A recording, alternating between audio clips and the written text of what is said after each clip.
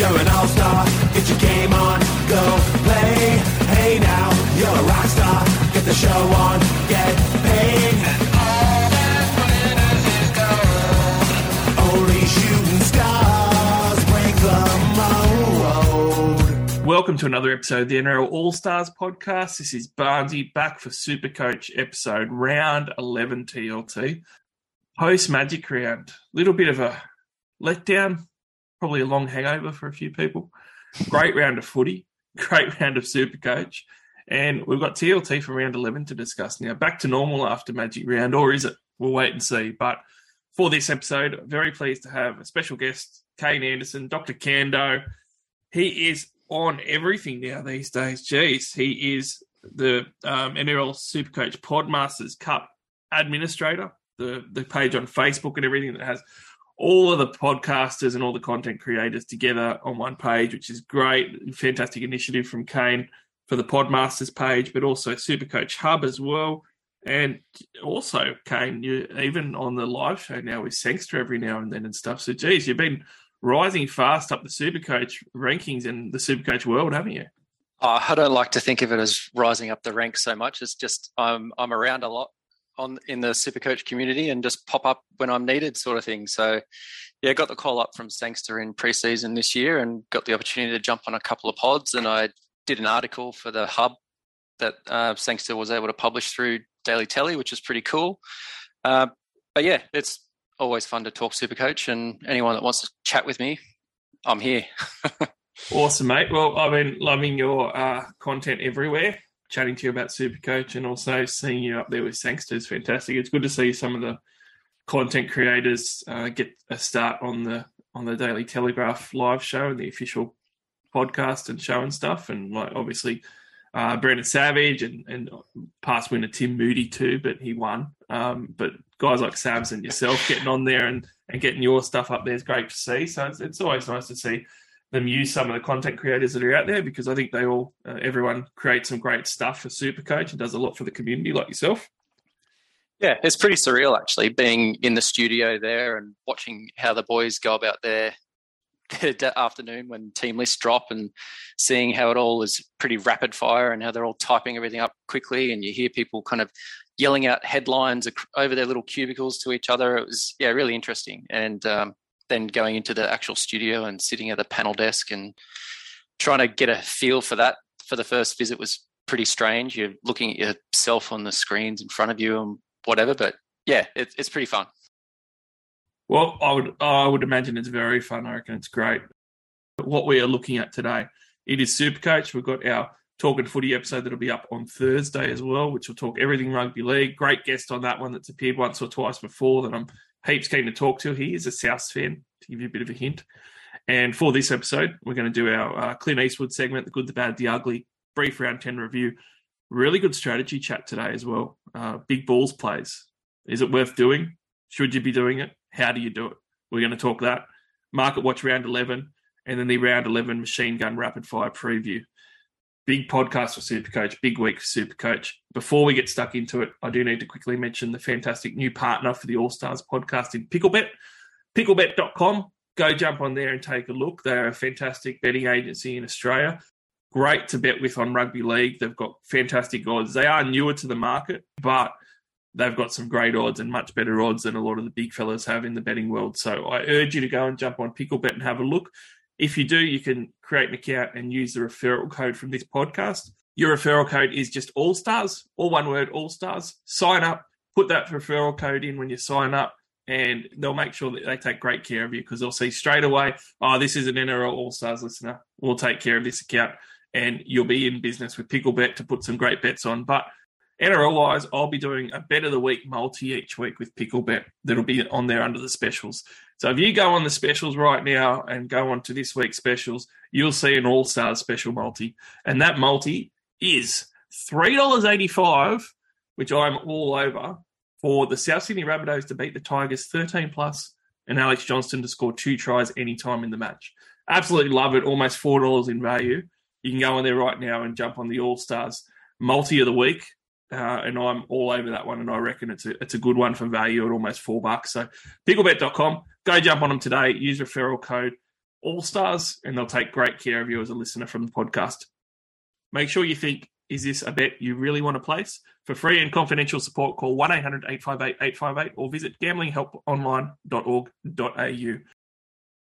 Kane, round 10 in the review, magic round. The Clint Eastwood segment, the good, the bad, the ugly. Why don't you take us away? The good. What was the good in your team this week? Considering I did have Hines as captain, I actually had a pretty good week. I scored 12.65, I think it was, from the top of my head. And the two good things that I had for the week was I finally sold Cameron Murray, and using Schuster, I bought Dylan Brown. So just that one trade in itself, what was it, like a 80-point difference or something between the two of them. So that was a good win. And another one was I'd been trying to sell Reece Walsh for quite a few weeks, and then it got to last week and he had a good matchup. So despite the high break even, I did hold on to Walsh, basically expecting him to score a ton. He got close, but not quite. Based on points over cash for last week, and that paid off relatively well. Does mean that I do still have that same dilemma for this week of whether to keep or sell, but yeah, we'll get to that. Nice. Well, I had a reasonable week as well, actually, for a change, which was good to see, despite the fact that I made a big error, which I'm going to get to soon. But my good, let's start off with the positive. Mike Acevo, 124 points, top scorer of the round, actually had him in my team. And Nice. He's only owned by 3% of coaches. So that's a big win. I brought him in 5 weeks ago when the draw started to open up for the Eels, thinking that I could get some value out of him. He was only 520,000. And I was hoping for like a 65 to 70 average over a period and some buy cover. He's managed to score in the last 5 weeks that I've had him almost 74 points a game, and it was really topped off with that 124. So getting that 124 this week, that's exactly why I had Sevo. I'm glad that was a bit of a risky one that paid off for me. But there was certainly some bad. And what was your bad one for this week, Kendo? Yeah, obviously Nicho Hines as captain. To be honest, though, I'd never really considered anything else. So I had Reece Walsh as my vice captain because I needed someone early in the week. He got his 90-odd, and it was just not even on the radar that I would loop anything like that. Even if he got 130, I would have been, maybe not, because it seemed like a decent matchup for Nicho, and he gets 80 points without doing anything most weeks. But anyway, the Dolphins shut him down, and he got a 40 as my captain, which most people would have been in the same situation. So it wasn't too devastating. But another one that hurt a little bit was Jackson Ford, not just for last week, but for going forward. 44, I think he ended up with. He only played 50-odd minutes and had a sin bin in there. So he was chugging along really well. And that sin bin obviously knocked it out a little bit, and then having a failed HIA while he was in the sin bin kind of topped that off even further. And now he's missing this week and has a bye the following week. So I miss him for the next 2 games, which is unfortunate. A lot of people are kind of discussing whether he's a sell at the moment as well, but I'll be probably holding on to him as a round 13 number. Yeah, we'll definitely be talking about him because he's going to appear in Market Watch for sure. Yep, definitely. For me, I could say Hines too, but I think, like you mentioned, everybody could just about. He was heavily captain, especially in that top, well, even the top like 5%. The majority of people captained him, so not really that big a deal. But certainly, my front row forward rotation, that was bad this week. I'm rotating Welsh and TPJ. And I tell you what, like Welsh, I've whinged about all year, and it can't stop because Welsh, you want me to stop whinging about you? You've got to do something, mate. 35 points. Like we joke about how he's super consistent at being mediocre between 50 and 55 points every week without fail. He throws up a 35. He's just such a sell, but like a lot of teams, I'm just one of those teams that would have sold him the last sort of 6 weeks, but it's just a low priority. Yep. And then TPJ, who I throw in just to try and get some spice in there and think that he can, have a 65, 70 point game with a heap of offloads. 38 points, and I'm gonna say it's him because he was my second starter in my front row forward spot next to Horsburgh. Yep. And geez, TPJ, he started off so well. He really teased me. He had like some really good runs to start with, some early tackle breaks and offload. He looked good. I think he was on like 25 points after 15 minutes. And I was like, yeah, this is the game I was after. Of course, he goes for a HIA, and that throws 15 minutes out of him. And then they waited an extra 5 odd minutes, and then he ends up back on with like 4 minutes to go or something. It was just a killer. It was shaping up as a good one, but it really hurt me. It was pretty bad. But certainly the ugly is real ugly. I'll just throw mine out there first, Kendo, because you're not going to be able to follow it up. There's no way. I did end up going through with the Mitchell Moses Nathan Cleary trade. Bugger. I spoke about it on the podcast last week, and I will point out to everyone that I said it's very risky.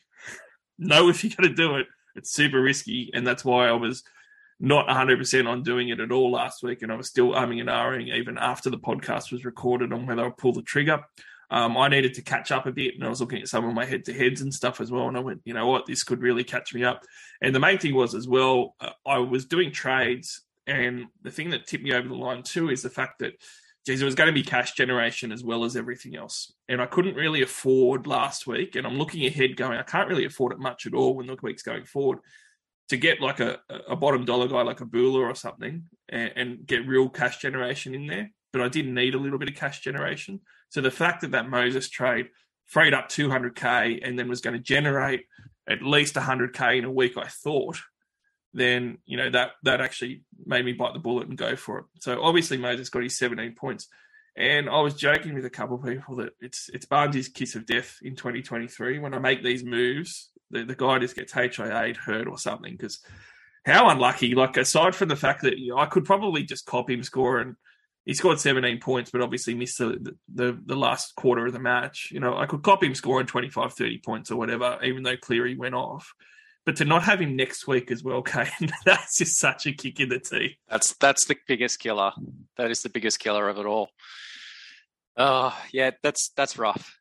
Having done that trade, like all last week was hearing people talking about it, and I just couldn't even consider it, just because Cleary's Cleary, and I've seen so many people be stung by Moses before. I don't know that I've actually ever owned him in Classic before, and it's purely because of that big up and down that he can have, and I just get too scared of the downs to do moves like that. So I managed to not do that, but yeah, the fact that he's gone next week, that's rough. Yeah, he's actually, like, the last couple of years, he's gone well to be a lot more consistent. It's one of the things that made him a much better buy cover guy last year, because his consistency went up a lot where he didn't have a heap of lower scores. And he actually was edging towards the consistency of Cleary when you were sort of looking at 50 plus type of scores.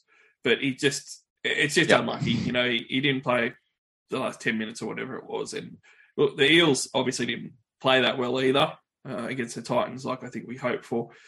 It's one of those things where I just thought that I was going to sell Cleary for the buy period anyway, because I had to. And that was the other thing. He was obviously going to drop cash. I have to say, like, a bit of a segue here in our chat, but I was watching that Penrith game, and I have to say I'd had half a dozen beers by that point. So I'm fully aware that I may have been missing a lot of things when I was watching. I didn't see how Nathan Cleary scored 120 points. Like, I always, you're probably the same as me. You kind of get frustrated sometimes when you see posts and it's like, oh, how did so-and-so score these points? And it's like, well, they made a couple line breaks. I saw 6 offloads. Like, it's pretty easy. Yeah. With Cleary, I was actually one of those guys, Kane, where I was like, how did he score that? Yeah. How did he get 120? I feel the same. I don't think he did a whole lot. I think the assists that he got probably weren't all that really obvious either. But he ran the ball a lot. He did run the ball a lot last week, which I haven't looked at the breakdown of his points or anything like that to see how much came from tackle busts and runs, but he did seem busy in that regard. He also did have his goal kicking back, which helps, but yeah, I didn't see it as a 120-point performance, that's for sure. The same for Hines, though. Hines will do almost nothing, and then you look at the score and it's 120. Yeah, Cleary had 3 offloads, and I thought that he'd end up going okay because he had a few offloads and a few tackle breaks. Yep. But the thing that saved me, like when I was watching it live, I'm looking at my stats on my phone, and admittedly they're NRL stats because that's just the app that I had open and stuff, looking at the team stats too and everything. And it's like, he's missed like 9 tackles. So, like, he's missed 9 tackles. He's only been credited with a line break assist, and that's it. I know in Supercoach he might end up, getting 1 try assist maybe because that's happening. But, well, it's not going to be too bad. And I looked at the score and almost fell off my chair. I changed from beer to Jack Daniels after that game. It's just like... Fair enough. I was always worried about. Look, we'll move on. I was always worried about the Warriors matchup, and I said that last week. It's really hard that he's playing the Warriors. Just because the Eels have played the Titans, I was hoping that was going to counter it, but I was always scared and thought that it could happen against the Warriors. I'm a lot more comfortable this next couple of weeks before the bye rounds hit. Yeah. But for you, was there something real ugly in your team that just really stunk it up this week? Nothing super bad in my team. Like, Hines was my lowest scorer in my 17. My worst thing with my team at the moment is just how crappy my bench is going. With Sonny Luke, Pele, Murdoch Masila. I got Oluwapu early last week as well because I needed a cash gen situation. And I was expecting that for this week he would get a start, but he didn't have the best time on field last week, so it's probably slowed him down from getting that start. I kind of felt like he was going to be a guy that everyone's going to want at some point, so he was a better option than going early on a FA guy, or I didn't like the Peachy thing because he could lose his spot at any moment, and I'm just not a big fan of the Peach. But it's mostly just the bench is stinking it up, and so I need to kind of work on my depth a little bit, I think. Yeah, there's a lot of teams out there, and you see it in your head-to-heads that are really running on fumes, that are starting guys that you don't really want to be starting, but also some 17s that are pretty strong that I've played, and I've sort of looked past the 17 and gone, geez, if you had anyone out, you're in big trouble. Definitely. So I think that's a way that teams can maybe catch up going forward. I think it's, especially over this origin period, when you're going to get some late sit-outs and stuff, it could really play some havoc. But let's have a quick brief look at the scoring for the Magic round. Look, I think it started off really well, Kane. And I think that people thought, this is going to be a good round. I was pumped for it. I thought we were going to get a lot of big Supercoach scores. And it started off that way. And then it really petered out, didn't it, because of the rain. Like that last couple of days of rain. And I had to laugh as well because Marty Lang on Twitter, the great Queensland Penrith prop, was whinging a little bit about people saying that, should it leave Brisbane? And one of his key points was, you guaranteed good weather. And he said it right before it started pouring down rain. And I was like, Marty, what are you talking about, mate? You never guaranteed good weather. My Roosters just got absolutely drenched. Yeah, the rain actually was probably part of my ugly that I forgot about because I have Tedesco. And I watched the game before theirs, which was beautiful, sunny, warm, and I'm just rubbing my hands together. Oh, here we go. Tedesco's going to have a nice fast track. He's going to go and finally get that breakout score, blah, blah, whatever. And they cut to them running onto the field, and it is pouring down, and my head just sank. I was like, oh, no, This is devastating. This is just going to completely muffle everything that I want him to do. He's a guy that needs to be able to change direction, and you're not able to do that when you're slipping and sliding everywhere. Yeah, and that last day of games, like you had the Tigers go 18-16 in a low scorer, although the weather hadn't turned just yet. And then the 20-6 win for the Cowboys over the Roosters, it was not good conditions. And like really, the Roosters have been cruel the last couple of weeks. Like their attack's been bad anyway. I'm not making excuses for their attack, but it's just been horrendous conditions 2 weeks in a row. So it really cruels owners. Like I've got Teddy as well, and I've got Manu who actually went all right. But then the Gold Coast game too, like they were still pretty wet, and the field just looked awful, didn't it? Like even though it didn't pour for the Gold Coast game, the field was horrendous just because that rain had just absolutely killed it in that Roosters game. Yeah, it got all chopped up everywhere. It was looking fairly average. Because of that, we only had 900-plus scores, and actually half of those were between 100 and 106. So Mike Acevo was obviously the big one at 124. Dylan Edwards, I want to focus on, though. We already spoke about Cleary. He was the third biggest scorer at 120. Dylan Edwards, 122 points, and he's now almost $800,000. Now, it really is one of the differences this season, and every season Supercoach obviously throws up some curveballs, but this season is one where the fullback theory strategy or facts of the last few years where you only had your few elite fullbacks and you just went with them. It's fallen apart now. And someone like Dylan Edwards, in prior years, you would have got burnt by going him because the other big fullbacks would have outscored him, even though he played well. This year, he's actually got 2 monster scores now out of his 9 games. Like, he's got 122 points last round against the Warriors, and then he's got 163 points in round 6 versus Manly. And aside from that as well, he's got nothing below a 42, and he's now averaging a very nice 78.4 points for the season. So, the 6% of teams that have Dylan Edwards, pretty under the radar, would have been really happy this week. And he's been probably more of an option than he ever has been before and had the second best score this round. Yeah, the fullback position really has taken a nosedive this year, which still surprises me. I still look at my team and go, I can't go and do that trade because I need to have 2 fullback guns. But it's just kind of a built-in response now. It's probably not necessary. You could probably do just as well getting a gun centre winger like your Sivo that you have and get just as good a scores out of that and use your fullback for your bullard cash generation or whatever else. So, yeah, I am finding it hard to kind of break that psyche. I'm kind of stuck on I have to have 2 people there. But, anyway, at the moment, I've still got 2 fullbacks there and I don't know what to do with them. So we'll get to that. Well, Tomoko was 4 and he scored 119 points and made 84K just in that round. So he's going great guns at the moment as well. Obviously, Dylan Brown, back-to-back weeks of almost identical scores, 116 this week. Talakai and Teague Wilton, pretty amazing. Like, I'll give you a chance just to grin about your Dolphins here. Like, what a win from the Dolphins. What a first-half performance in particular. But somehow Sifa Talakai still got 106 and Teague Wilton still got 102. I don't know how the Sharks ended up with 2 top scorers in the top 7. It was a crazy game. I just remember watching that game and seeing another try and another try. And every time there's a try, I'm just like, wait, is this actually happening? This is crazy. I was not even expecting us to win the game, let alone to be up 24-0 or whatever it was in the first 20 minutes. It was just ridiculous. They were playing really, really good footy. And it wasn't crazy out there attack. It was just playing the percentages and, there's an opportunity, we're going to take it. And they just took it every time.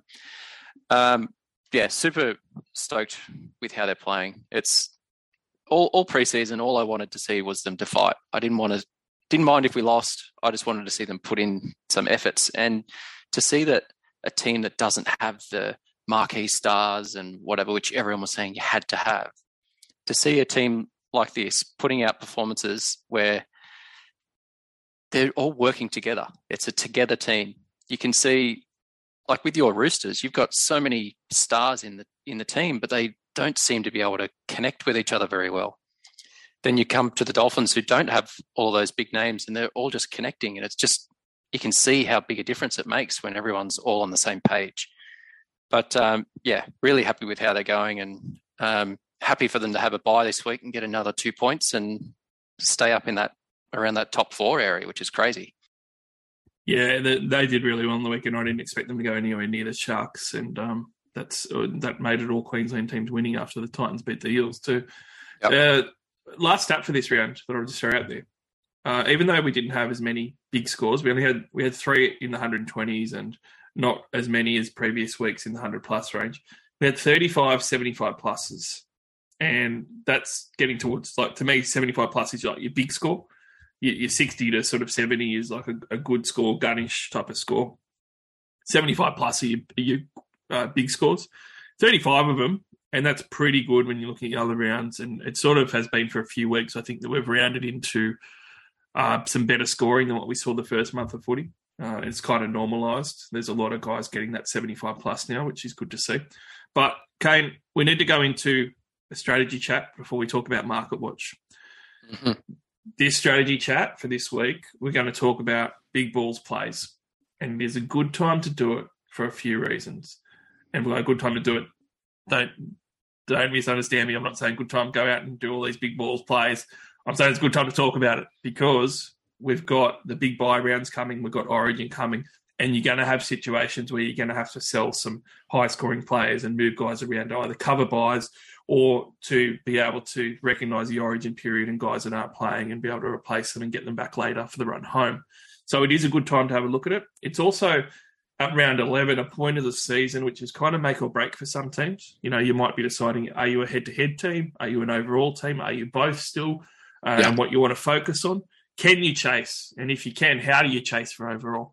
These are the type of questions that you're going to have to ask yourself now because we're more than a third of the way through the season. So good time to talk about it. I'll give you my quick take and then we're going to break it down to a few different examples, Kane. For me, I'm always a big believer in if you're chasing, you've got to do some big balls plays. And even if you're not chasing hard, it's still good to look at them because if you just do the stock standard every week, you might start off solid and you might keep going solid, but chances are you're not really going to make a big dent in overall. So you do need to make some of those plays. I'll note that Tim Moody brought in Sivo this week. You know, that's a really smart play for a risk. I guess the thing is, though, even though I'm a proponent to doing it, and at the moment, like I am chasing, like that's why I did the Moses in Cleary out trade because it was a calculated risk and I needed to take one with some upside. And it was a longer term one too, rather than just this week. I think that you do need to do those. But the key is you can't do very many. And one of the things I'll point out is I still got almost a 1250 this week in my score. I still got a good score, even though I got the Moses 17 in there and I missed out on the Cleary 120. And that's because I didn't do a heap of these type of moves. And I'm not, a third of my starting 17 that I'm throwing out there this week weren't all these massive pod moves. You have to pick and choose and you have to try and hit on them and do a calculated risk rather than just going crazy and doing too many. Yeah, exactly right. It's got to be about the calculated risk and you've got to find that balance. You've got to find the balance of, I've got to get some of the best players in each position. You've got to try and make sure you're trying to still get those top players, but then you kind of fringe decisions instead of going for the second best back rower, go for someone that might be a little bit different that's got a good run that no one's even looking at. You've obviously got to balance out your cash situation with this as well. So if it's a downgrade option of a gun that you think has peaked, but most people are holding on, you could downgrade that player. And look, I know you did, but I'm not talking about Cleary when I'm talking about this necessarily. Well, hey, it could have worked. That's the thing. It could have worked. It could have.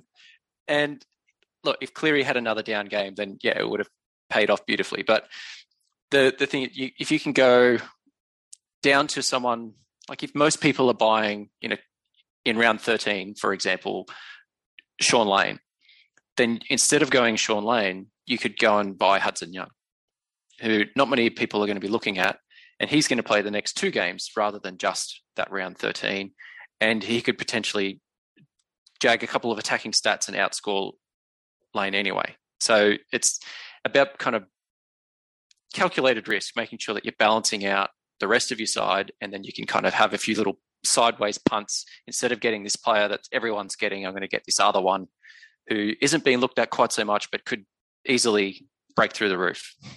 Yeah, 100%. And I'm going to point out two things just with the Cleary Moses example with that trade. And it's not saying that it worked out well or anything, but one of the things that you consider with these type of trades is, does it tick all these different boxes? And if it ticks all of them, you can alleviate some of the risk.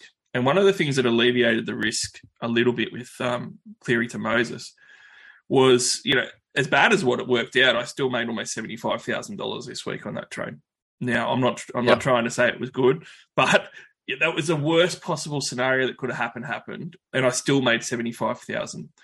That's one of the things that I think you need to tick off. You don't want to be paying $900,000 for one of these pod players. You want to get value for them, and you want to know that if it doesn't work out at a minimum, you can at least make some money out of it and flip that to somebody else, and you're still getting some positive out of that.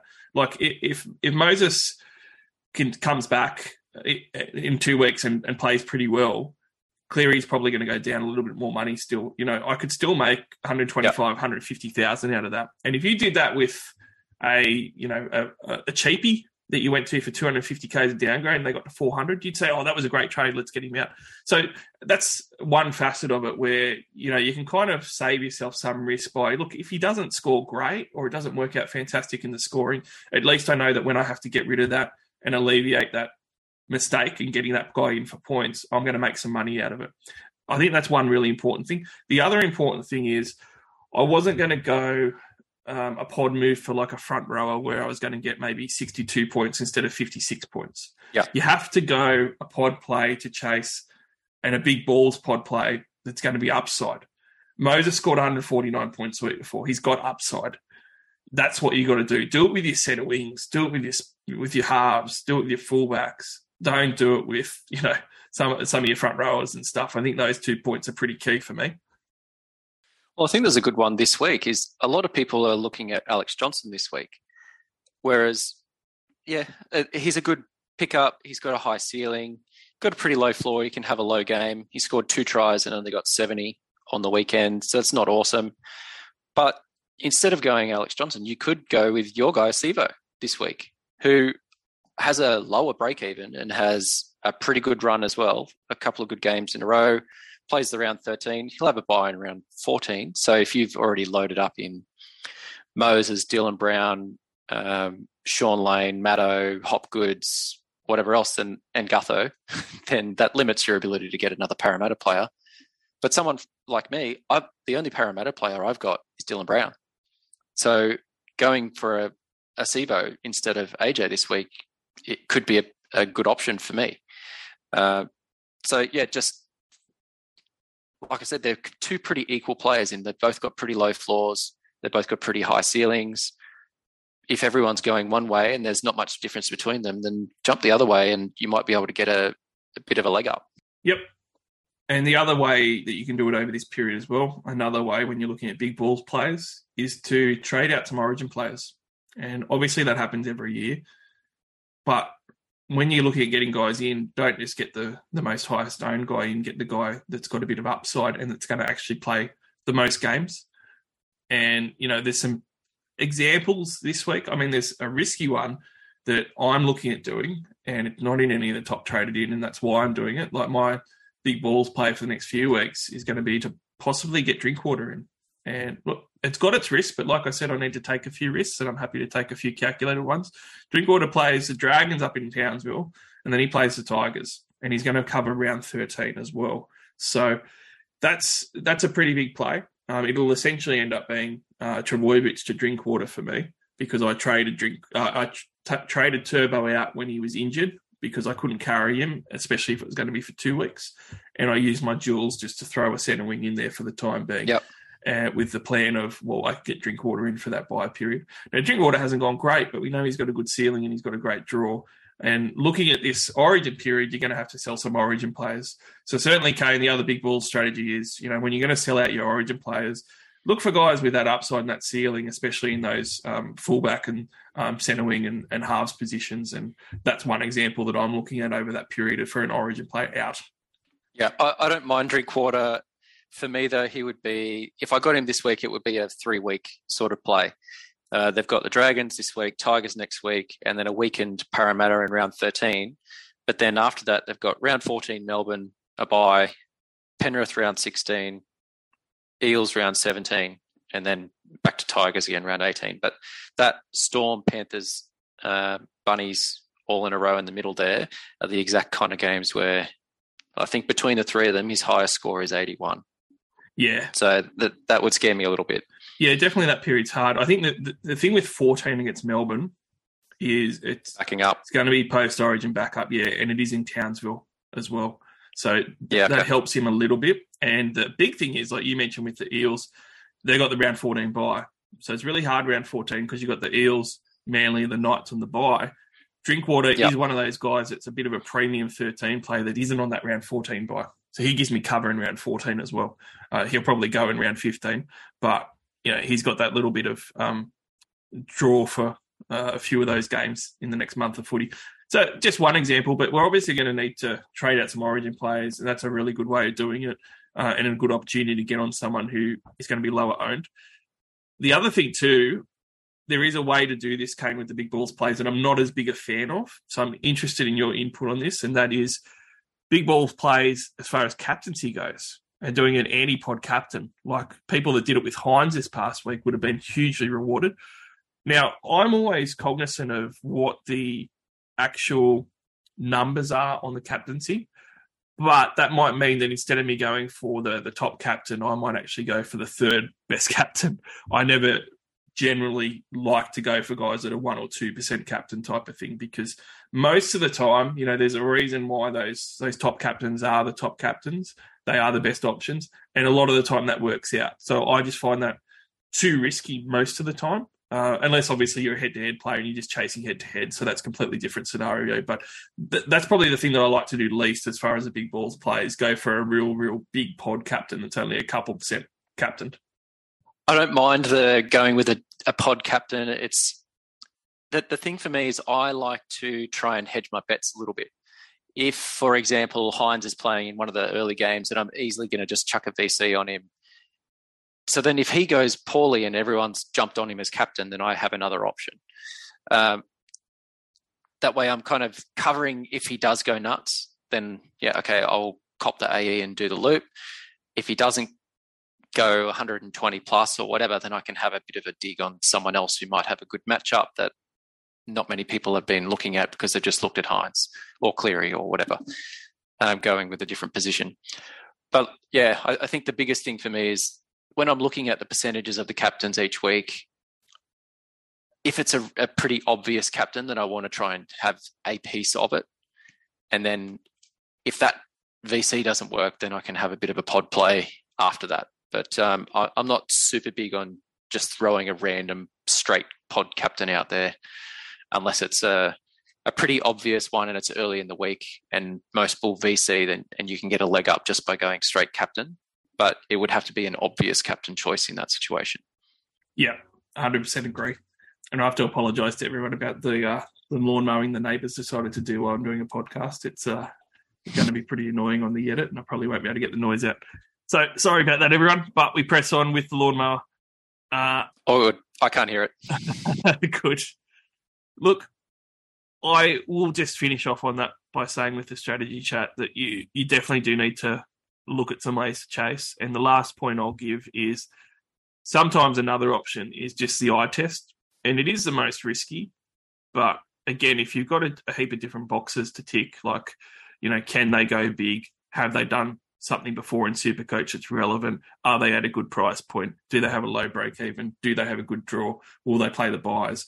If they tick off all these boxes, but they haven't necessarily scored well this year, you can just go for the eye test. And certainly you've got to go with your gut sometimes. And if you do, it's rewarded, because one of the things that happens, Kane, is that you're not going to be able to foresee it all the time. I used Ewan Aitken as an example last week.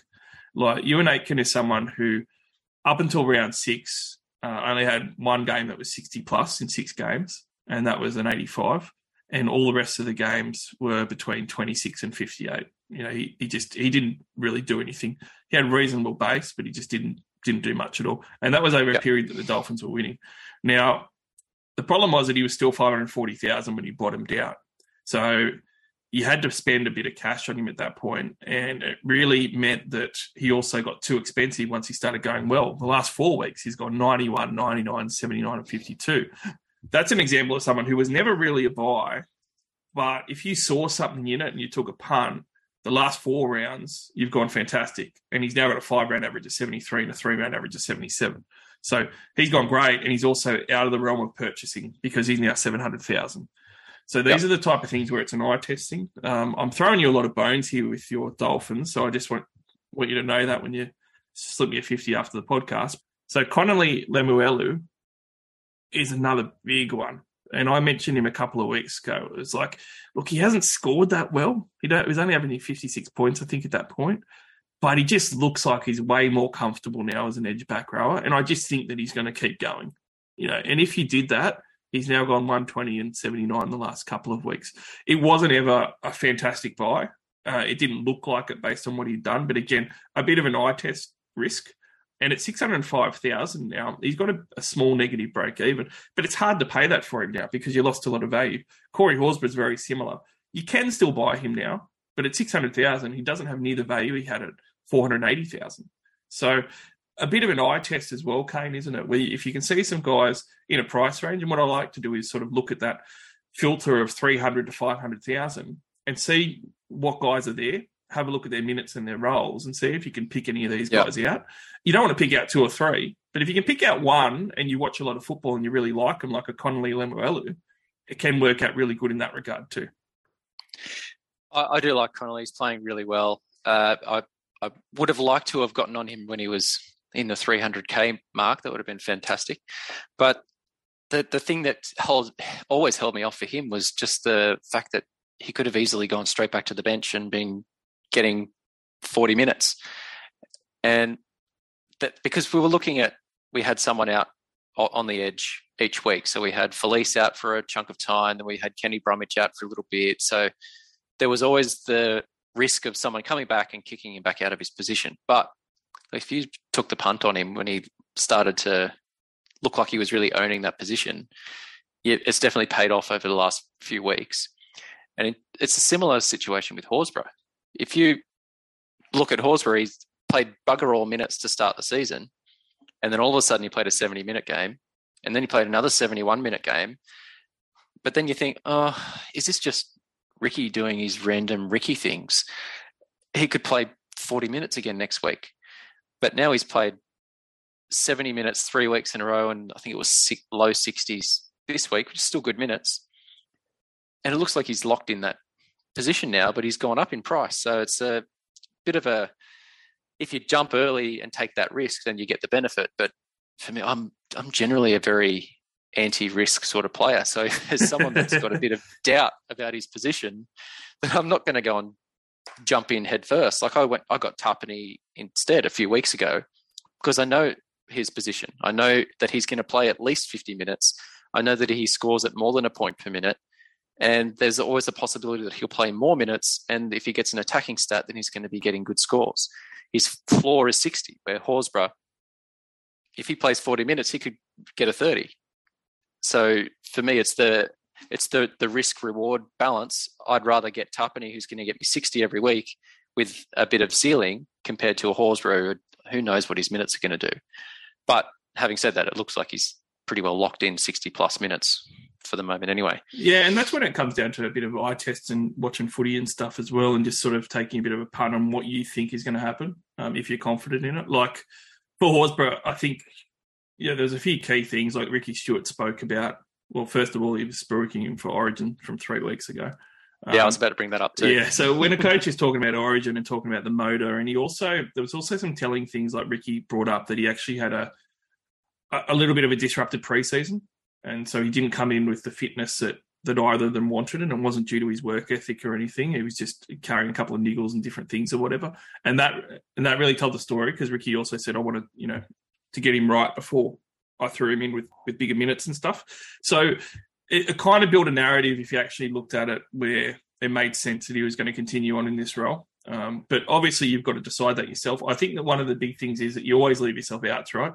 And one of the things is making money, low price point. The thing with the low price points, though, like someone like Corey Horsburgh, you bring him in at 480,000 as a rotation front row forward.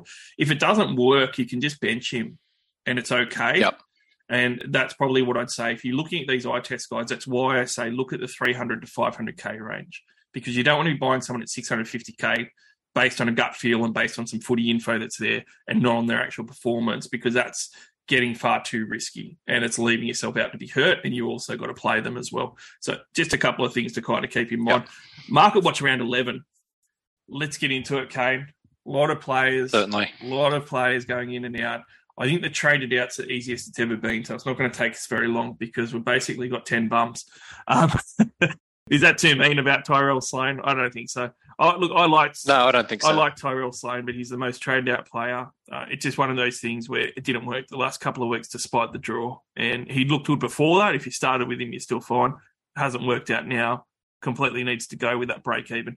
William Warbrick, I'd actually held on to because he only had a 19 or 20 break even. It's the time to go now. He's playing the Broncos. He's got a break even to 64. He's not playing the first bye. Makes complete sense. Yep.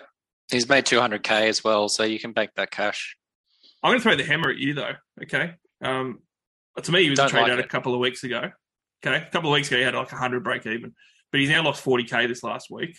And he's going to play around 13. And he's only got a 66 break even and he's 510,000. So to me, like, I'm not going to say to anyone, look, you really can't trade him because maybe there's teams that are set up pretty well for round 13 or they don't really care about it. But in saying that, he's got the Storm this week. But then he's got the Storm his first game back after his bye. But then he's got the Dragons in that bye round. So he's not going to lose money this week. And then he's going to play a hard game at the Storm with a 66 break even. But then he's going to have the Dragons and the Warriors back-to-back in 13, 14 bye rounds that are hard to cover. So if you sold him 2 weeks ago, Kane, I think it was a lot easier decision when he had the 100 break even. I think it's not 100% this week. Definitely. No, I wouldn't be looking to sell him this week. The only way I'd be doing that is if you've got pretty good numbers set up for round 13 already, and you're looking at doing a hammer to a Garrick, for example, because you wanted to get Garrick in for this period. I just can't see, unless your team is absolutely decimated and you've got no players anywhere, which most teams should have a few backup players in there anyway. I just think he's a great number for that buy. I'd be almost looking at him as a buy in round 13. So that's only two games away. Like it's a bit of an interesting sell for me. Yeah, and look, I'm going to throw the fifth guy on the most traded out list in the same boat, Katoa from the Dolphins. He's just gone up 25K. He's only got a 26 break even, and he's not playing this round. And same deal, right? He's going to play round 13. He hasn't been going great, but he's gotten better. And he's got his best 3-round average of the season at the moment when you have a look at it. Like his 3-round average is 46.3. Doesn't sound great, but his season average is only 40.7. He's been going better. The last 3 weeks, he's gone 52, 40, and 47. If he can keep doing that, that's 40 to 52 points. It's pretty valuable in round 13, and it's probably going to be an extra 30, 40K as well. So what I will maybe disagree on you with a little bit is I've got a bit of a theory with these type of guys. I actually think that some teams have left themselves too short. And I think that's why the Katoas and the Hammers are being traded as much this week, because I think there is teams genuinely who are going, geez, I'm going to have to play a Uta Kamanu or a Sonny Luke or something as my 17th. I better make a trade. So maybe that's happening a little bit. I think it's possible that's happening a little bit. For Katoa, he's only growing as a player. He's getting better and better every week. His scores are slowly increasing as he goes along. He's taking more and more control of that team. I'm loving what I'm seeing from him on field, and he's going to be a pretty good number for that round again against the Dragons that are going to be missing Ben Hunt. I feel like he could pull out a pretty good score. Having said all that, I actually did sell him last week because, like I said, I had to fund my Dylan Brown trade-in. So I did sell him down to Oluwapu based on the hope that Oluwapu was going to become a must this week, but yeah, that didn't pan out. And I realised that I've limited my buy number by one there, but it was only he's scoring 40 points a week. I think he probably will slowly increase on that, but I kind of took the money out of that situation. I'd earned a good amount from him, and then Dylan Brown was a must for me last week, and that ended up paying off points-wise. So, yeah. Oh, you had to do that trade to get Dylan Brown. Absolutely had to. So it was a situational one where I didn't trust some of the other downgrade options, so that was the one that I could justify in the long run, because I feel like Oluwapu is going to start at one point. He's going to make us a lot of cash, and he'll play, I think he plays, did the Bulldogs play 2 buys, just not the first one? Something like that. Anyway. Yeah. So yeah, I think he's going to be a valuable play through that period if you can get that start, make me a bit of cash in that position. So yeah, I kind of justified that for that reason. But this week, the fact that Katoa's on a buy, he's still got a low break even. He's going to be a buy number unless you're in a situation like I was last week where you're absolutely desperate and you needed that cash. The only other situation I can think of is for people who are doing a fullback downgrade to Buller this week and then using that cash to turn Isaiah Katoa into a second gun 5'8". So if you've already got Dylan Brown, they're turning Isaiah Katoa into Cody Walker or something.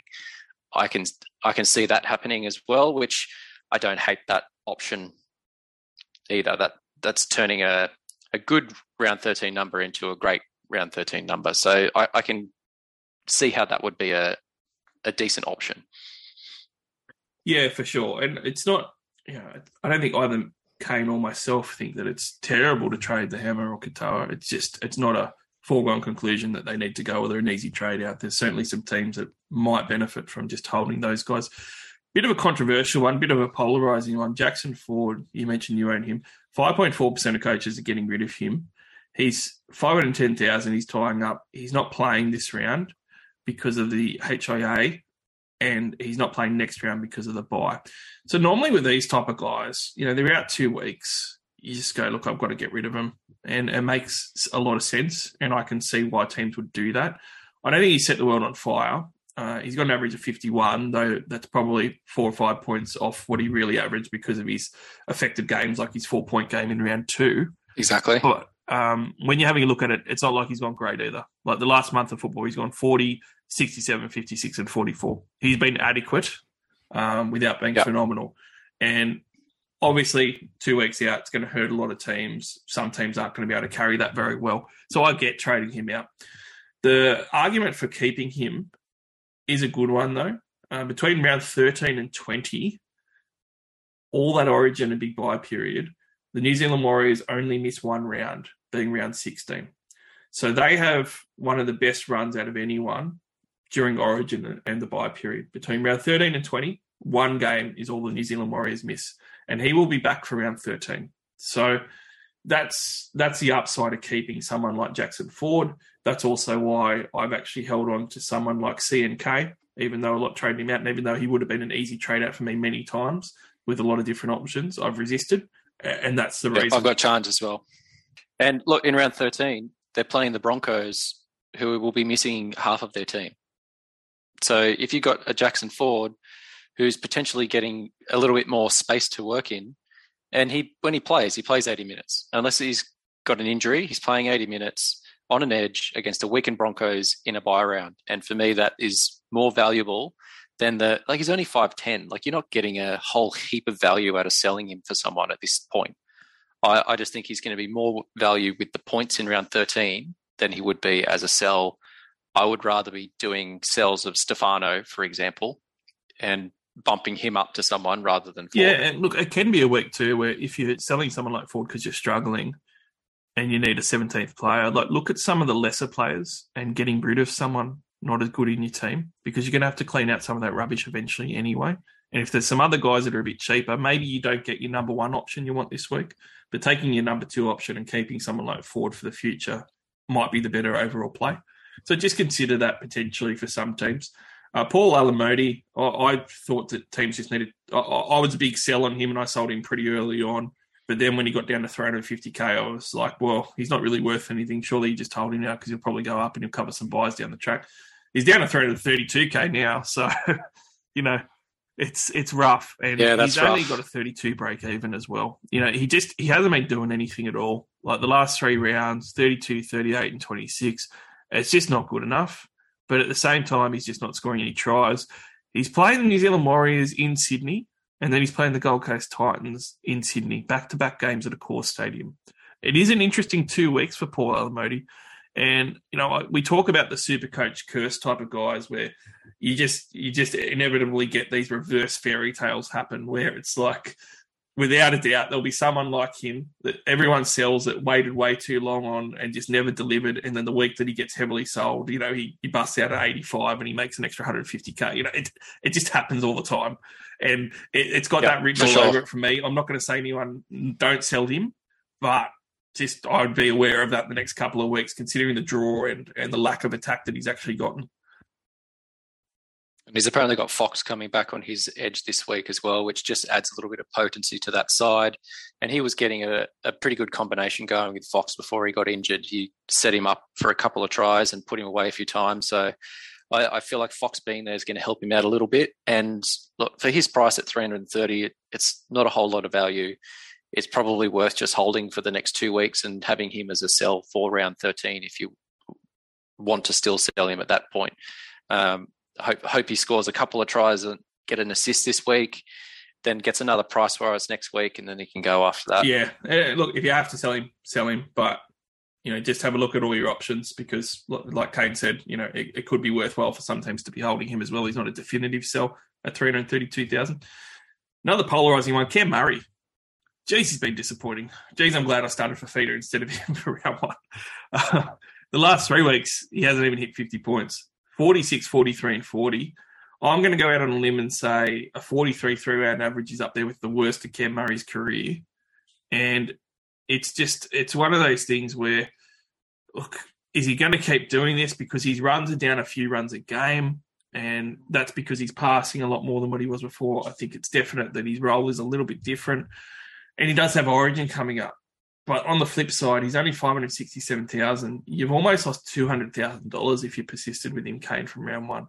He's got a 91 break even, which is high but not astronomical, like 150 plus. And he's playing the West Tigers this week.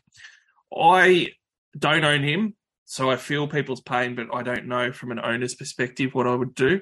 But from my perspective, from the outside looking in, I'm seeing 91 break even going, look, how likely is it that he gets 440s in a row? And against the West Tigers, it's about as good a matchup as you could hope for Cam Murray. And I'm really not going to get much out of, if he loses some money, it's only a 91 break even. Maybe I'm better off just waiting and just seeing what he does with the Tigers and selling him for round 13. I think because of his value being so diminished at 567,000, I would probably lean towards that. I think for me, the fact that I did have Murray and I sold him to Dylan Brown last week. So thank God I missed that 50K price loss. But I had him from the start and I held him through all those poor scores. We got a couple of 80s in the middle that just had some attacking stats involved. But for me, he was going to be a sell through Origin anyway. And I don't see him being more expensive than he is currently by round 13. So for me, that makes him a sell option. I'd be looking to move him on. Yeah, I can't argue with anyone moving him on because he's been really, really bad for owners, especially lately. I could see him doing well against the Tigers, but like you said, you are going to have to sell him once you get to Origin anyway. So how well is he going to go over the next couple of weeks? Hard to say. Yeah. Number 8 on the list is Taruva. Taruva is someone I persisted with, Kane, because he's had a pretty good base. And he played that Tigers game. And, of course, that Tigers game ended up in torrential weather, so I didn't get any reward for that whatsoever. He scored a pretty strong 47 last week. Glass half full, 47 last week was good. Glass half empty as he keeps bombing tries, and it's the best score he's had since round 5. So, it's swings and roundabouts and just not very good. So I'm going to be selling Taruva this week. Hurts me a little bit, Kane, because his base stats are so good. And he's hardly scored any tries this year, and yet he's still managed reasonable scores most weeks of 40s. But it's just time to go because you've obviously got to punt some guys out, and he's made his 113,000 at least. So I wouldn't say anyone has to sell him, but he is an easy sell to do a downgrade to somebody who's maybe 200 to 235K to free up a lot of cash to do an upgrade.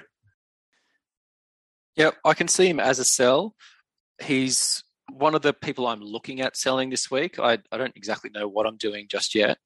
But like I said, I've got to try and get some more depth into my squad. So he might be someone that I have to downgrade potentially, but we'll get to that later, I think. For the moment, he's someone that you can definitely have as a sell, but you can also just hold on to him. I think that he can easily get another rise going in the next couple of weeks. I actually think that this week he's going to get his first line break try. I'll throw that out there and get hit over 60 points and then get another couple of price rises going forward. So he's someone that if I sell, I know that he's going to score that try. But I don't hate him as a sell, don't hate him as a hold. It's kind of a team dependent situation. And with centre wing, there's so many centre wings available, both gun options and there's obviously a couple of cheap options that people are looking at the moment. But yeah, it's a very team dependent. Yeah, don't talk to me about Trevor anymore. I'm too upset about it. This next bloke, Christian Welch, don't even talk to me, Christian. Never again. Forget about it. Get him out of your side. I don't care that he's got a 57 break even and he's going to stay exactly the same. I'll use a round as a reference for anyone that likes your movies. He's got alligator blood. He just keeps hanging around. He just won't go away. He just won't leave. And he just keeps staying the same points that are mediocre and the same mediocre price. It's not going to change. Whether you sell him now or you sell him in 10 weeks, it's going to be the same. So just punt him if you can. I can't wait to get rid of him. And the 10th guy on the list, though, to finish up on, Josh Schuster. Teams are getting rid of him again. He's in jersey 22, Kane. I'd be very careful. It's the end of the round. He's only going to give you 271,000. He's got a 35 break even, but he's another round 13 number. I just don't think you're going to get much out of selling him. He could end up playing this round and then start making some money again soon. He's not even on my radar as a sell at the moment. He's not worth enough money. He's got his dual position, which has been very handy for a lot of people already this year. And he's a number that could put on a good score in round 13. So there's potential he's going to earn more money, be a good number, and the rest of the time he's just sitting. He can sit there on the bench and be used as a dual position guy. So he's going to continue to sit there for me. On the ins, I love Luke Garrity's nickname that he put up on Magic Round for your Dolphins debutant in the centres here. The fridge with legs. He is that. He's the number one most bought player this round, but he's only played one game. But that one game for Tifare was 94 points with a double. And he didn't look like that much of an athlete, but he looked like a footballer when he played, and he did some good plays. I actually brought him in this week, and it is one of those cardinal sins to do this because he's obviously only played one game. I just say that I think most of the time, Kane, the best case scenario is obviously you wait for that third game. But in my situation, I'll use myself as an example. It's not the best move to do this, but if you can afford to because you've got enough depth and, you know, if they don't play, they don't play. I needed someone at 200,000. I needed a big downgrade to be able to fund my big upgrade elsewhere. And that's where I think there is value. If you don't need that money or you're going to have heaps of money in your bank after this trade, you'd obviously wait for the fridge, wouldn't you? Yeah, definitely. It's one of those ones where it's if you are desperate for a cash downgrade, then I can kind of get around it. But there's guys like Max Fearguy that's definitely going to play this week. He's definitely going to have an increase in price. If he plays next week and then gets dropped for round 13, then he could be a downgrade to Val at that point and then make you another 120K in the meantime. So it, again, kind of depends how much money you need for this week. I, at the moment, will be waiting. I don't know exactly what Wayne's position is with Val and whether he's overtaken Brenko, which it's not like Brenko's a defensive powerhouse himself. So I would like to see Val stay there because I just love watching him play. I've watched him play a lot of games in Q Cup last year and he's just a machine. He's actually... Surely he keeps Brenko out, though. I just can't see Wayne off that debut just going, all right, you've got to step back down because Brenko Lee's healthy. Yeah, but it's one of those things where he hasn't played a lot of rugby league. He's coming into first grade. Are they just going to chuck him in the deep end? He doesn't normally do that, having said that he did do it with Katoa, but a little bit of that was forced as well. But yeah, I would like to see him there. I think that he's way more damaging than Brenko. I don't think Brenko scored a try all season, and Val comes in and scored 2 in his first game. So it just gives us another point of attack as well, which is always a good thing. He needs to work on a few things in defence, just positioningly and reads and that sort of thing. But hey, what centres don't need to work on their reads? Brenko still needs to. Yes, so exactly. 30 base and 32 base attack. Only one game at 62 base attack is pretty outstanding for him. But you're right. I did forget it's Wayne Bennett. So Wayne Bennett will drop him for Brenko Lee. That it's just about etched in stone that's a real Bennett move. Fainai was one of the guys that's also in the top few most traded into. He's an obvious downgrade at 235,000. He's got a minus 28 break even and he's going to make money now. Yeah. So certainly I would prioritise getting him in. He's also going to play round 13. I guess with him though, Yeah, well, that's the thing, Kane. Will Max make it to round 13? Because we obviously have low Max in second grade at the moment. So how long can that possibly last?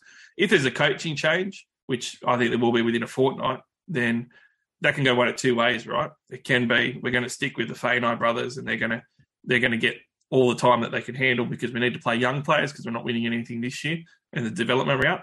Or you're going to get a coach come in and say, Lomax, I've always liked you and you're too good for second grade. You're one of our stars and you're coming back in.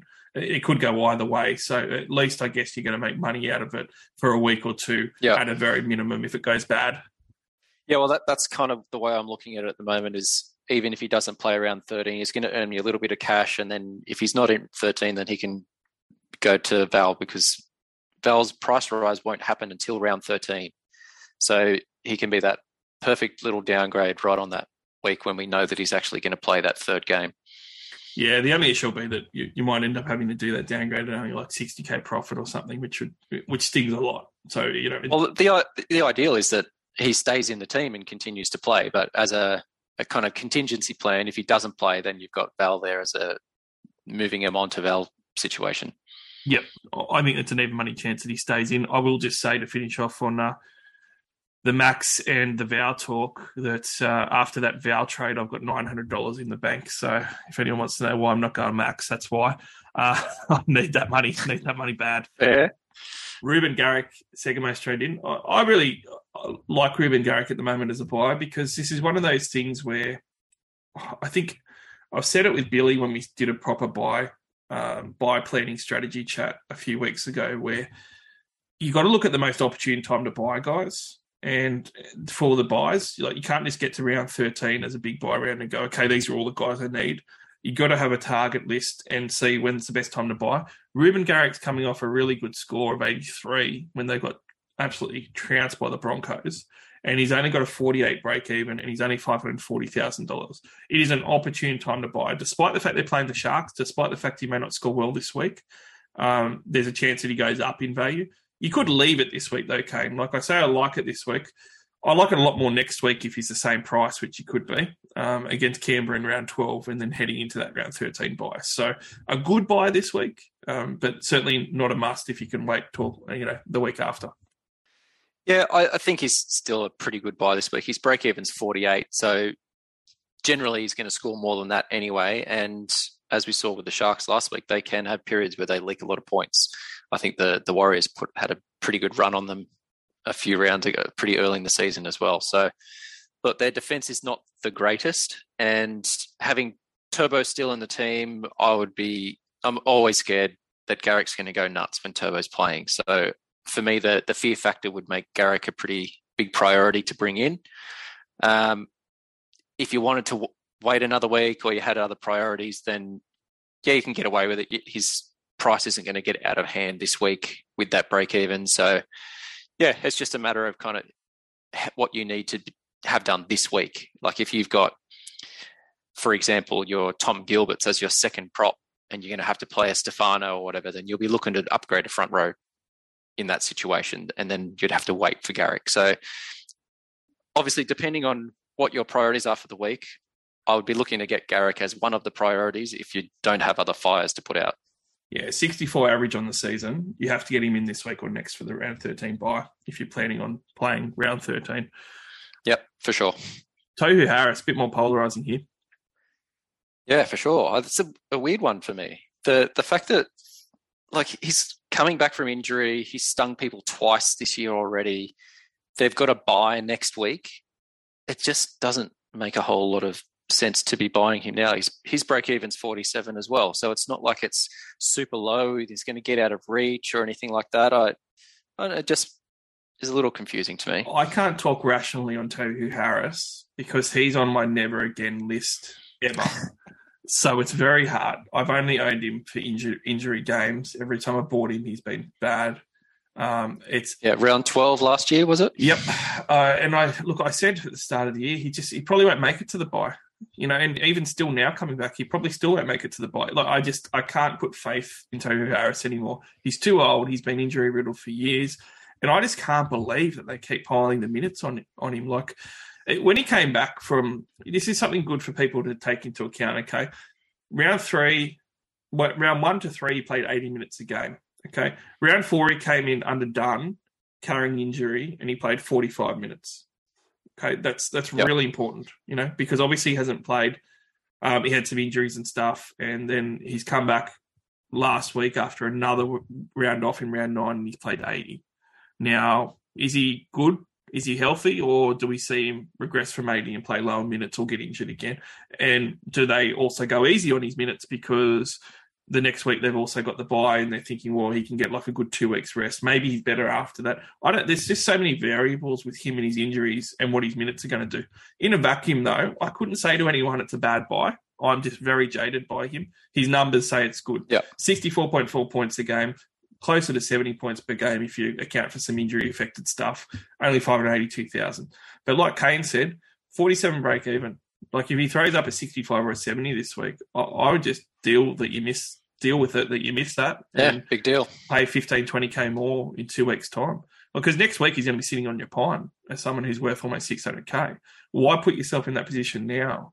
He's unlikely to go massive, and he's very likely to get hurt. It's just, like you, it seems a bit weird for me. If people like Tohu, and I'm not one of them, then he is a good player. Well, the coach said after the game last week that he wasn't meant to play 80, that it just ended up happening that way, that he had to stay out there. So they're not looking to play him 80 at the moment. They know that he's a little bit busted with that knee, and it just happened to work out that he played 80 last week. So I'm expecting he's not going to play 80 this coming week, that it'll be closer to the 60 sort of mark, 65 maybe, and that he's going to just pull out like a 55-ish sort of score.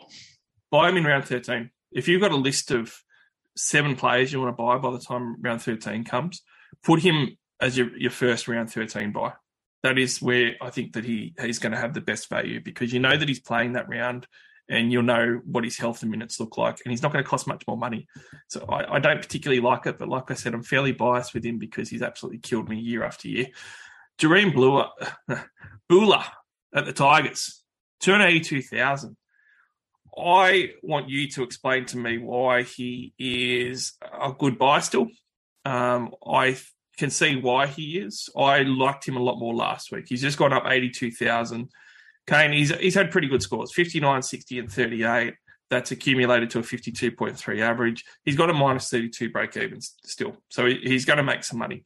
He's playing Souths, and we just missed 82,000 and he cost 283,000 as opposed to 50K less for a Fainai or certainly 83K less for Val in your Dolphins team, even though he's not going to go up yet. So, getting Buller in, taking up a fullback spot now, I would have rather done it last week, not just because of the money, but just because you've got that few games before you can sell him on for a good profit in round 13 when you might need to free a spot up. Exactly. It's the thing that stopped me from buying him last week was just the fact that he's not going to play round 13, and I probably would need one of those fullback spots to be used in round 13 to bring someone in like a Gutho or whoever. So the fact that I would have to move him on pretty quick made the cash that he would generate in that time a little bit less enticing, because it would then mean, and look, he's scoring pretty well. His base is pretty good. It's not a terrible buy. I think for me, the only reason I would do that would be if I had a centre wing duel at fullback, someone like Miller or a Hammer or a Garrick as your second fullback.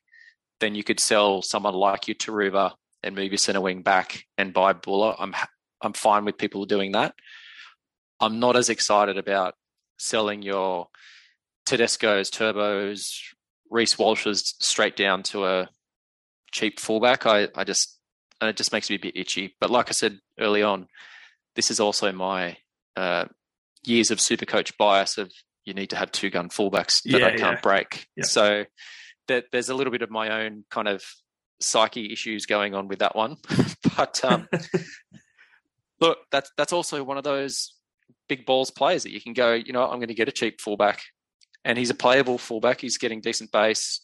He needs one attacking stat to get 60 plus, which look, that's what Tedesco's doing at the moment. So I think the nail not- in his coffin though came is that he's playing Souths this week. Like that really turned me off. Like he could get a 20 this week very easily, and then all of a sudden it's like, Yeah. I didn't make much, and now he's all of a sudden going to be a sell very shortly. I'm not going to make anything.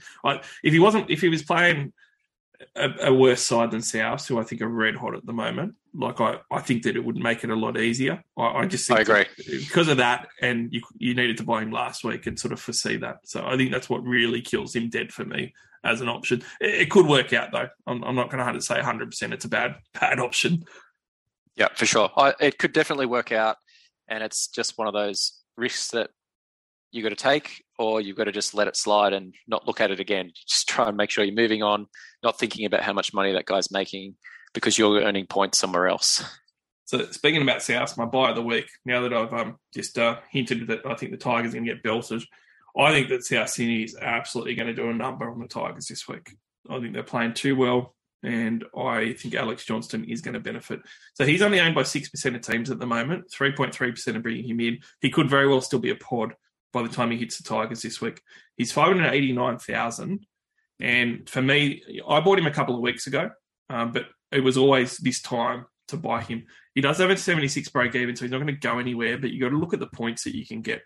I think the thing with AJ is now, when you look at the next 5 games, including the big buy round of round 13 and the big buy round of round 14, he's got the Tigers, the Eels, the Raiders all at home, and then the Titans and then the Dragons.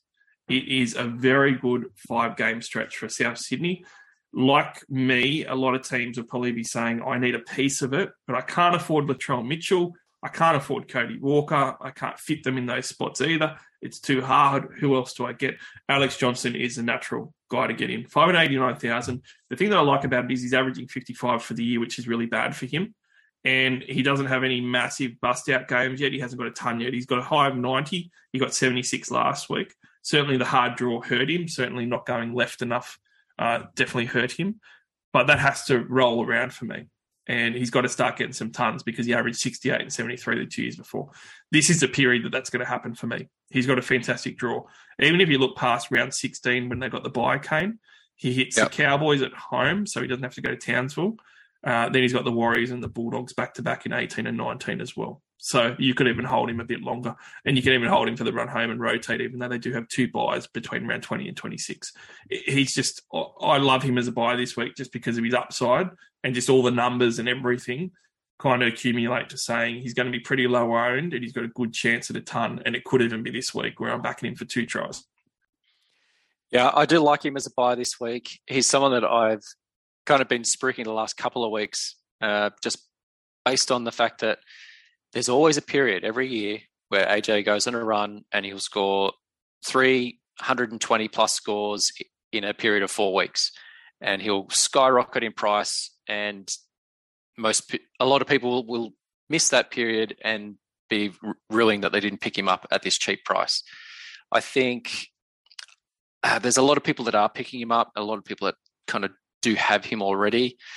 So that does make me go, do I go and do a Sevo instead and go a bit of point of difference there? For me at the moment, to get him, I would be selling Reece Walsh and moving a Garrick into fullback to get Alex Johnston. So it's kind of losing a fullback to get Alex Johnston. Is that a worthwhile endeavour? Because I can't go straight from Taruva to Johnston, and with Walsh's run coming up, I do really want to kind of get clear of him before it starts to stink up against the Storm and the Panthers in the next 2 weeks. And I expect him to be in Origin. It's funny because if Walsh goes really well over the next 2 weeks, then he won't play 13 because he'll be in Origin. If he goes really poor, he's going to lose a whole heap of cash, and then he's going to play a full strength Warriors while he's missing half of his team. So I'm really looking at how I can sell Walsh and how I can best get value out of him. So yeah, whether I do a center wing, I considered the Buller thing, but I can't make myself do that.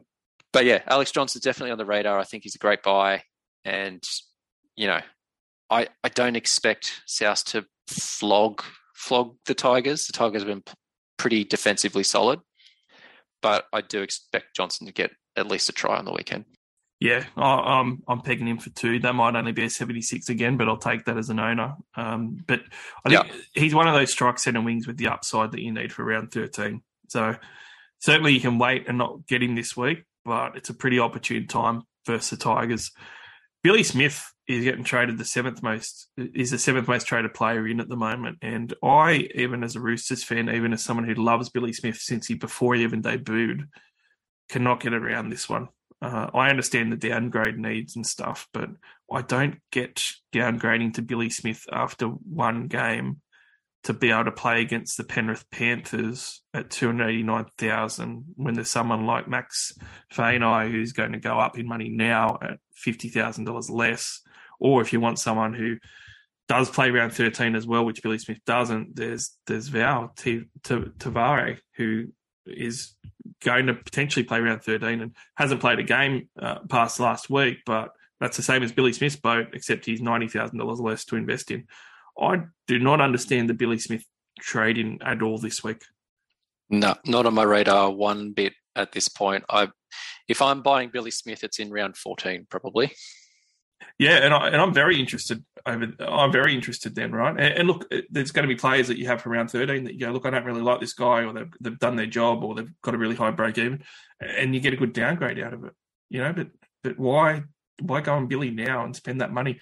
He does have job security issues, Kane. There is a very good chance that Manu goes back to centre. That too, yeah. Then all of a sudden, Sam Walker comes in and there's issues. There's other problems as well with his job security too. Momirovski is out for 12 plus weeks. Okay, that's why he's in the centre spot that he's in. But yeah, that does help. But look, he could go and pull out a 20-point game this week, which is going to stunt all of that cash growth, and then get dropped because Sam Walker comes back in and Manu goes back to centre. So he could have like a 2 break even too, which is going to be like nothing anyway. Yeah, it's just not a trade that I think is needed at this point. I think he's someone that we can look at after that first buy. If he gets one price rise before then, so be it. You can cop that on the chin and get him later. Dylan Brown, just going to say, absolutely have to get him in. It's actually really expensive now to pay $750,000. You should have got him in the last couple of weeks, but he's got to break even at 6. He's going to get more money. So, you know. Yep. He'll be over 800 after this week. So I'd be moving on that one as soon as you can. Very hard to pay what he's at, let alone 800,000 plus. And I will say with the Canberra Raiders this week and Moses out, you know, does Dylan Brown get his hand on the ball even more than what he normally does? I'm going to say he does. So very important. Yep, me too. Last 2 just to finish up. Jack DeBellin and Corey Horsburgh. They're 9 and 10. People are obviously searching for round 13 cover and also for guys that can play front row forward especially. They're both duals. They're both around the same price, $5.91 for Corey Horsburgh, and also Jack DeBellin at $5.97. So Horsburgh is a guy I loved for a month. I got him in a couple of weeks ago. I'm very happy to Spruik and say he's a great player to have in your front row forward rotation. The problem for me now, I don't think it's a bad buy at all. I still think that he can very well average like 64 for the year. And if you're going to pay $5.91 for someone who's going to do that at front row forward and be dual and have flexibility, that's fine. But you've missed the boat on a lot of the value that you could have had buying him for more than $100,000 less. So it's one of those things where I think you got to really plan your trades to get the value, because if you don't, it really devalues the purchase that you're making. It's a devalued purchase this week getting Corey Horsburgh. But benchmarking against Jack DeBellin, for me, I'm actually more on Horsburgh than DeBellin. And you know, I just can't get around Jack DeBellin for a few reasons. He scored 91 on the weekend, even though I said that. 74 minutes, 67 raw base. Absolutely killed it. Best score of the year. Probably his best score in 4 years. But having said that, you know, whilst he's still gone really well the last 4 weeks of football, a Dragons coaching change, I said last week, is right on the horizon. It's just getting closer by the day. If it's next week, do they start developing other guys? Does he get less than 80 minutes? Or, you know, 74 to 80 minutes type of thing. I just have to say that I think that's going to happen. Now, does he get to round 13 and cover you and then you can move on from him? Maybe.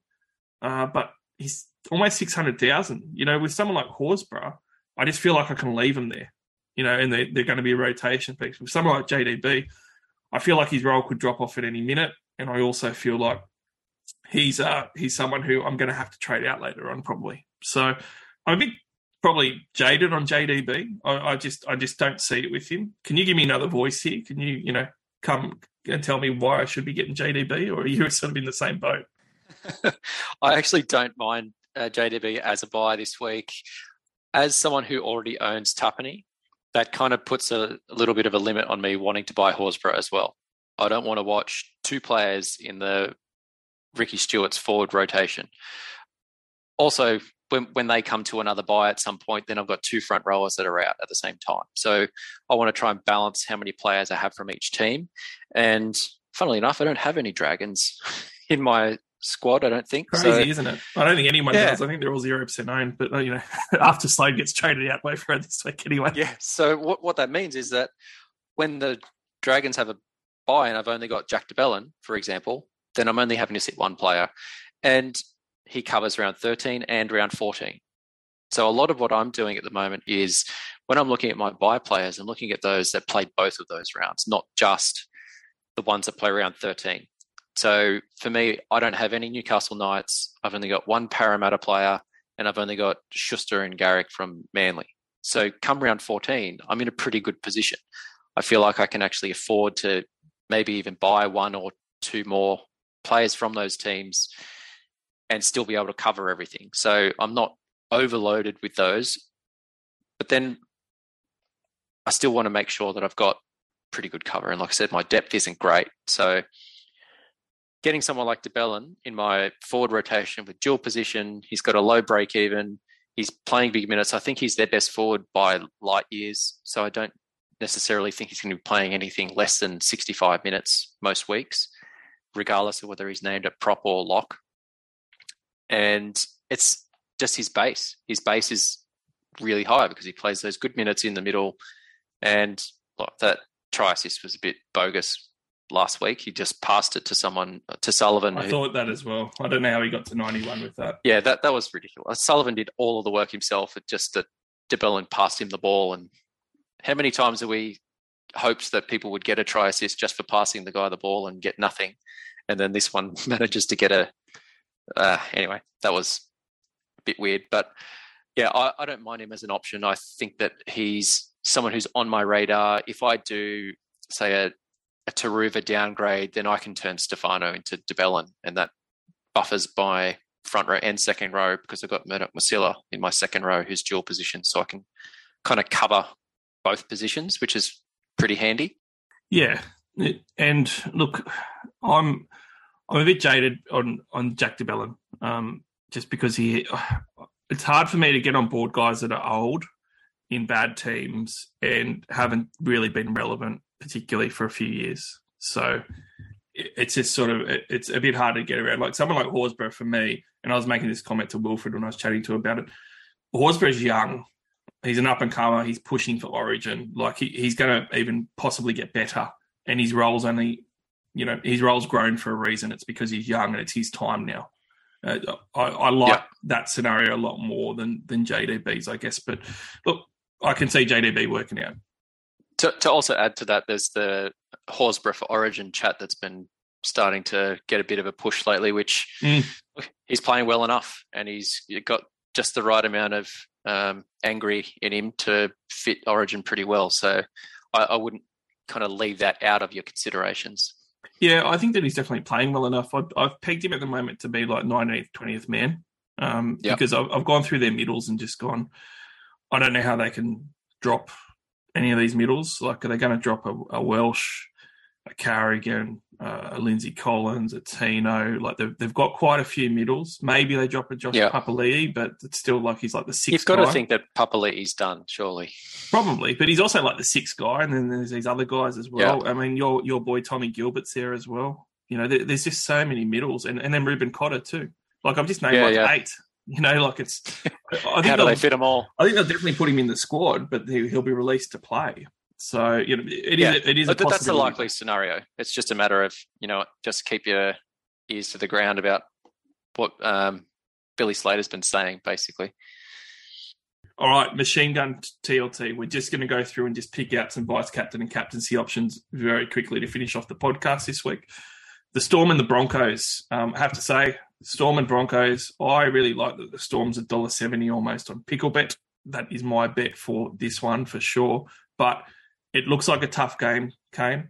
It is in Melbourne in Amy Park. I don't think that you could possibly look at any Broncos VC, although I guess that's why Welsh would be a pod VC for it. But I'd certainly be looking towards maybe those Storm players if I wanted to VC. Someone like Munster playing the Broncos at Amy Park. It just smells like a big game, but also it does. It also needs to note too that Harry Grant obviously came from Queensland. He came from up in that system up there, and he might want to stick it to his old stomping ground as well, playing at home at Amy Park. I think in terms of VC, Munster's the only person I'd even be considering in this game. Obviously, you could do Walsh, but I just don't think that the Storm's defence is bad enough for Walsh to be going 120 plus, which he hasn't done yet anyway. So coming up against a decent team, I think Walsh will be a little bit more limited. I think that Grant will have a bit of a comeback. Like you said, I think he's going to have a big game this week. But again, I don't think it's going to be big enough that you're looking at a VC option. I think the only person with the ceiling and matchup would be Munster. Yeah, same for me. And I do think there's better VC options past this game as well. I will throw it out there that Munster's high score against the Broncos isn't that good. It's 105. Harry Grant's got a max of 103. So I found that interesting. The next game of the round, it's Friday night one with the Bulldogs and the Warriors. I apologise to both fans because we're doing a real fast machine gun on this one. There is no options really. Nothing at all. I'm just going to go out there and say Matty Burton's still getting it done for me, and I'm expecting another 75-plus score from him this week. And TPJ, you better pull your bloody finger out. Panthers, and like I said, I reckon Tohu sub 60 points. There you go. There's a big call for that one. Tohu sub 60. Panthers, Roosters. The Roosters attack looked awful. I do not think it's going to look much better at Bluebet Stadium versus the Panthers. But it's hard, this one, isn't it? Because normally you'd look at it and go, I definitely don't want to see Cleary, but VC, do I go there? Probably. But it's the sort of game that I think, 6-7 weeks ago, you would have said, it's a bit of a waste of a VC. It'll be a tough affair. And now you're going, well, the Roosters aren't travelling well, so maybe they'll go well. Last week it was 18-6 that the Panthers won, and Cleary got gifted 120 points. So it doesn't take him much. Yeah, if you're putting anything on this game, it's Cleary. You're not putting any VCs on a Rooster at all. The Panthers have the best defence in the comp, despite the fact they've lost quite a few games. That's all based on their attack not being all that flash. It's their defence is still only conceding 13 points a game, and I'm not putting any stocks into that. The only person that would become close would be Manu, just because of his work rate. But again, the ceiling against Penrith is never that high. So Clear is the only option there. But for me, Hines again is in the same position and has a better matchup for me. Interesting that on the watch list, Angus Crichton's starting, and he might very well start this game if they don't have a change beforehand. And I'd also be watching as a Manu owner what happens with Sam Walker in jersey 20 pretty much every week. But we move along South Sydney and the West Tigers. When I said about Cleary, maybe not the VC for the week, and also on not wasting it on a Storm player, it's because the Rabbits are playing the Tigers. If I owned Latrell Mitchell, I could not get that blue colouring in his background fast enough for that VC. And if I didn't own Latrell Mitchell, I owned Cody Walker, it would be on him. And if you wanted to really pot it up and just really go for broke with a VC, Alex Johnston's got the ability to go 125 with a hat trick. So I love all of those, Kane, but certainly Latrell Mitchell is my pick this week. I actually think that he is a captaincy option outright going against a Nico Hines, and I would do it if I had Latrell Mitchell. It looks like a kind of game where you just kind of put up a dartboard with South players and throw a dart and VC the one that lands on. There's quite a few different options. Cody Walker, Alex Johnston, Campbell Graham, they could all have big games this week. But having said all of that, I've heard in a few other podcasts that the Tigers have only had one player score 100 points against them this season so far. So their defense has not been that bad. As much as they're not winning games, it's more to the fact that they just can't score points. So their defence has been okay, and I'm hoping, as someone who owns 0 South players currently, that they can hold up their defence again and shut Latrell down. All that is 100% true. I'm just going to bust that narrative with my own one, and I could be completely wrong. I think the West Tigers gotten away with a few games that have been easier. That rain game against Penrith, I think, stopped them. If that was a sunny track, I think they would have got done by a lot more. Well, they would have 100%. They would not won the game then. They would have got done by a lot. So they've had a few of those games. But the biggest thing for me is that South Sydney, to me, is the hottest attacking team in the competition. And they have such an ability to put on points so quickly in such a short span of time. I just see this as a smash-up. And I'll finish off by saying Latrell Mitchell's highest score ever is against the West Tigers at 161 points. Latrell Mitchell is one of those superstars that feasts on the bottom teams. He went 146 against the Bulldogs in round 6, and historically his highest score, 161 versus the West Tigers. I'm worried as a non-owner that it's a 150-plus day for Latrell Mitchell. The Cowboys and the Dragons, I don't want to go into. I do need to mention, though, actually on that Souths game, the line for them, and even just, I can't believe that Souths are even paying $1.12 on Picklebet. But certainly go in there and have a look at some of the lines just for the try scorers and everything, because Alex Johnston, $1.55, I'd be all over that for one try. The next game, the Cowboys and Dragons, look, if you're going to do if you're someone who likes to do a real pod VC, maybe the Cowboys are on a roll and you could talk yourself into someone like a real pod Val Holmes or Drinkwater in this one. That's if you want a big balls VC, because you're not going to obviously get punished for it, and you've got Nico later in the round. I'm all for those ones as well. If you don't own like South players, I'd be looking at maybe some of those. But the Raiders and Eels, I'm interested in your take on this one, because Dylan Brown has been on fire. He's got back-to-back hundreds, and they've both been pretty big hundreds as well. And Clint Gutherson as well has been really solid in his floor, being sort of 65, 75 point range, and That's his floor. Do any of these guys with Mitchell Moses interest you in riding the Eels run against the Raiders? I currently have my VC on Dylan Brown. I feel like with no Moses there, he's going to be getting his hands on the ball a lot more. That also then opens up that whole left side a little bit as well. So people like Sean Lane and Sevo definitely come into play as well. So if you've got a Sevo, I don't mind chucking a VC on him as someone who's got a pretty high ceiling. You could go with Gutho as well, who's going to have a goal kicking. So that just adds another layer to his floor. So you're talking about having a floor in the 60s, and then you add goal kicking onto that, takes it up to almost 80. So he's a pretty good option. He's someone that I've kind of looked at, but I feel like it kind of burns a little bit spending money from Reece Walsh to go up to Gutherson. That, just feels a bit gross. But I'd be happy with a VC on either Gutho, Dillbags, or Sevo on that left side. Yeah, and look, Dylan Brown's thrown up 110 versus the Raiders before. And I think that Gutherson and Dylan Brown are going to benefit from Moses out. I really do. So if the Eels are playing well, I think that they're in for big scores. The thing is that the Raiders might turn up and make it a bit of a tough one. So that's the risk. Look, we're going to just bypass the Titans and the Knights real quickly. I'm going to say that David Fafita is another smoky, just to add something there. Running against that Knights edge. Or Miller. Those two guys are real smokies for the VCs. Fafita's gone back-to-back hundreds, 100 and 114. If for some reason you didn't own Hines or you needed to go against him, I could talk myself into going at David Fafita. He's gone back-to-back hundreds.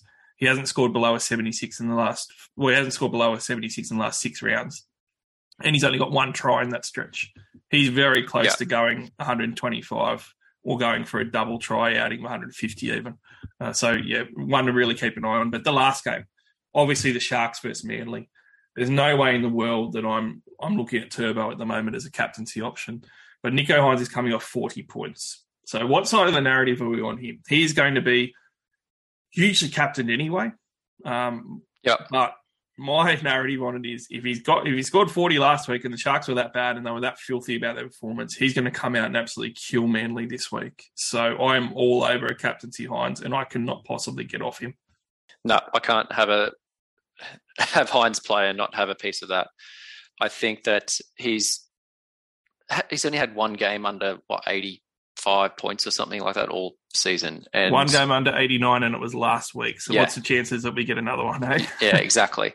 So yeah, I've definitely got the skipper on Hines. I think if you didn't have Hines, then you could have a punt on a guy like Turbo, who, he got 80 odd points without doing a thing last week, which was pretty interesting. Other than that, I wouldn't be chucking captaincies on anyone like Garrick or whatever, but in terms of Hines and Turbo, I reckon they actually both crack 100 this week. Oh, big call.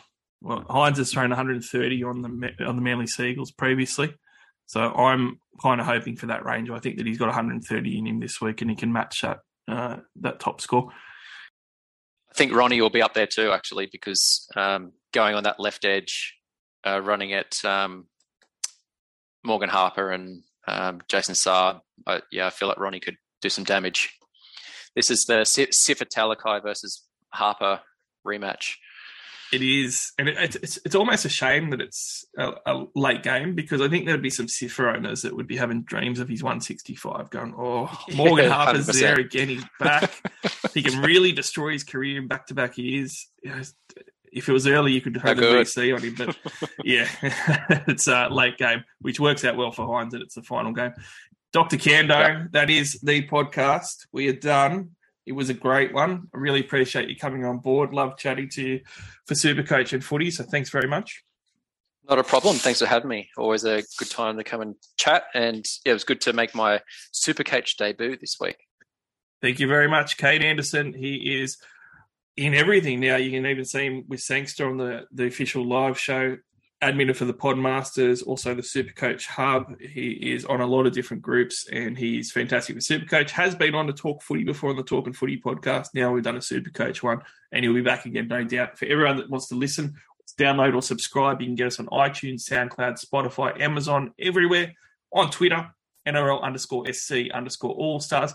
Jump on our new partner, Picklebet, picklebet.com. Fantastic odds. Use referral code when you sign up of Allstars, all one word. They'll take great care of you. Enjoy the footy this week. Talk and Footy podcast dropping in the next 24 to 48 hours, and a great round of footy from round 11. Can't wait to talk about it all once again next week. Hey now, you're an all-star. Get your game on, go play. Hey now, you're a rock star. Get the show on, get